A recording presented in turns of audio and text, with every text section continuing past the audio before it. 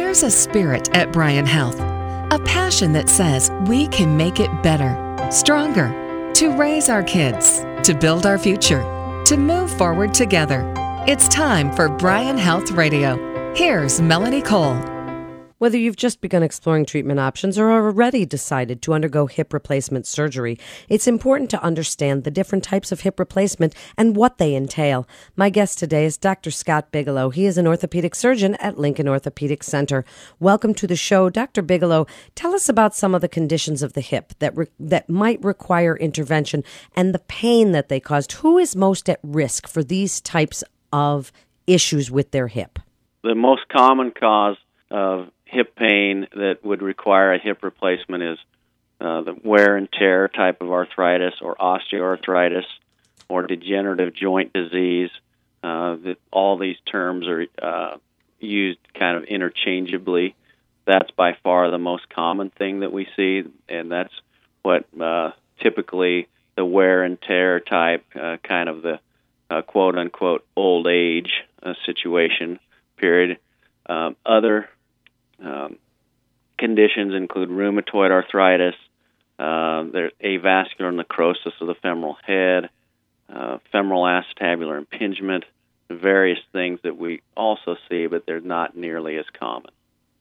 And who most commonly comes to you with problems like these? Generally the elderly population, but we see it as young as patients in their 30s and 40s. So what do you do first for them if someone comes to you with osteoarthritic hip pain or one of these other conditions? What's the first line of defense? Typically, there's several conservative things that we can do, including non-steroidal anti-inflammatory medications, physical therapy, modifying activities, sometimes using a cane, weight loss, things of that nature. So then if you've tried all of these things, including physical therapy and medications, anti-inflammatories, and none of these seem to work for the pain, affect the quality of life, then how do you decide with the patient what type of surgical intervention is needed? Well, one of the things that I tell patients all the time is I don't decide when you're ready for a hip replacement. You tell me. So basically, when their symptoms have gotten to the point where they can't do the things that they like to do, when the conservative things aren't helping, a lot of times when it's affecting their sleep, basically when their quality of life has gotten to the point where they say, okay, I'm ready to do it, then it's time. So then tell us a little bit about the different types of hip replacement surgery and the minimally invasive ways that hip surgery is now being used on some patients.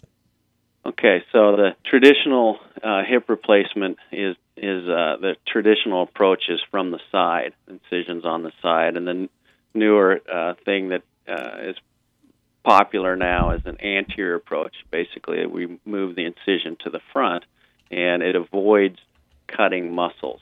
So we basically spread the muscles apart to do the job, and with that, we are seeing quicker recovery from the patient standpoint. So what would you like patients to do if they're going to do the anterior hip replacement? Would you like them to do prehab before the surgery? What would you like them to do to prepare? The things that help, certainly being in good shape before. If you can lose weight, that's helpful. Trying to make sure that everything is optimized from a health standpoint. So if you're a smoker, we'd like to have you stop smoking, get all your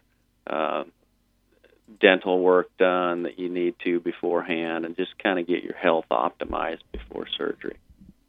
So what's the recovery like? Because people hear about the difficulties with shoulder replacement or knee replacement, but hip replacement has been over the years a little bit of a faster recovery. Is that correct? I would agree with that. I think most people who've had, say, a hip and a knee would much prefer to go through the hip before, and that's even with the traditional approach as well as the anterior approach. So most people, typically with the hip, it's a couple of days in the hospital, and then most people are getting around pretty well after that. Now, depending on the patient, especially with an anterior approach, typically we'll see them coming back to the office in 2 weeks to get their staples out, not using anything to help them walk. They just walk in. Isn't that amazing? And how soon can they resume exercise or sporting activities, things of that nature? Again, varies by the patient, but maybe 6 weeks to 8 weeks before you're getting back to doing a lot of the more vigorous activities. So then, how long does that hip last, Dr. Bigelow? Is this a lifetime thing, or might it have to be replaced? All the hip replacements are mechanical devices. So I always say if you last long enough, they're eventually going to wear out. But the parts and the materials that we're using today, honestly, we don't really know how long they're going to last. The ones that we put in 20 years ago, over 90% of those are still working. And I think the materials that we use now probably are going to hold up longer than that. What about range of motion and scar tissue? Is this less likely with the anterior approach? Typically, I think long-term, the range of motion and the results are going to be the same with the anterior approach and the traditional anterior lateral approach. So what do you tell people about possibly developing? Do they develop scar tissue after any type of hip replacement? Is there any limit to their movement as you see down the line?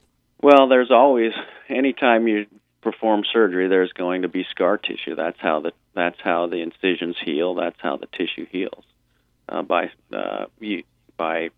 forming scar tissue, which isn't necessarily a bad thing. That's how the tissue heals. So as far as activity and range of motion, we really, on the long term, we don't really limit what they can do. I basically tell them I don't want them to put their foot behind their head, but other than that, whatever they feel that they can do, we'll let them do. That's fantastic. And Dr. Bigelow, in the last few minutes, please give patients listening your best advice about their hips, the pain they might be experiencing, and when they should consider talking to a doctor about hip replacement surgery.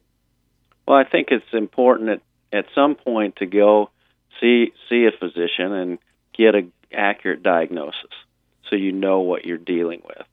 And then, once you've spoken with the doctor that you've seen, you know what you're dealing with, then formulate a treatment plan and go forward with that. Thank you so much for being with us today. And if you'd like more information about joint replacement surgery, you can go to bryanhealth.org. That's bryanhealth.org. You're listening to Bryan Health Radio. This is Melanie Cole. Thanks so much for listening.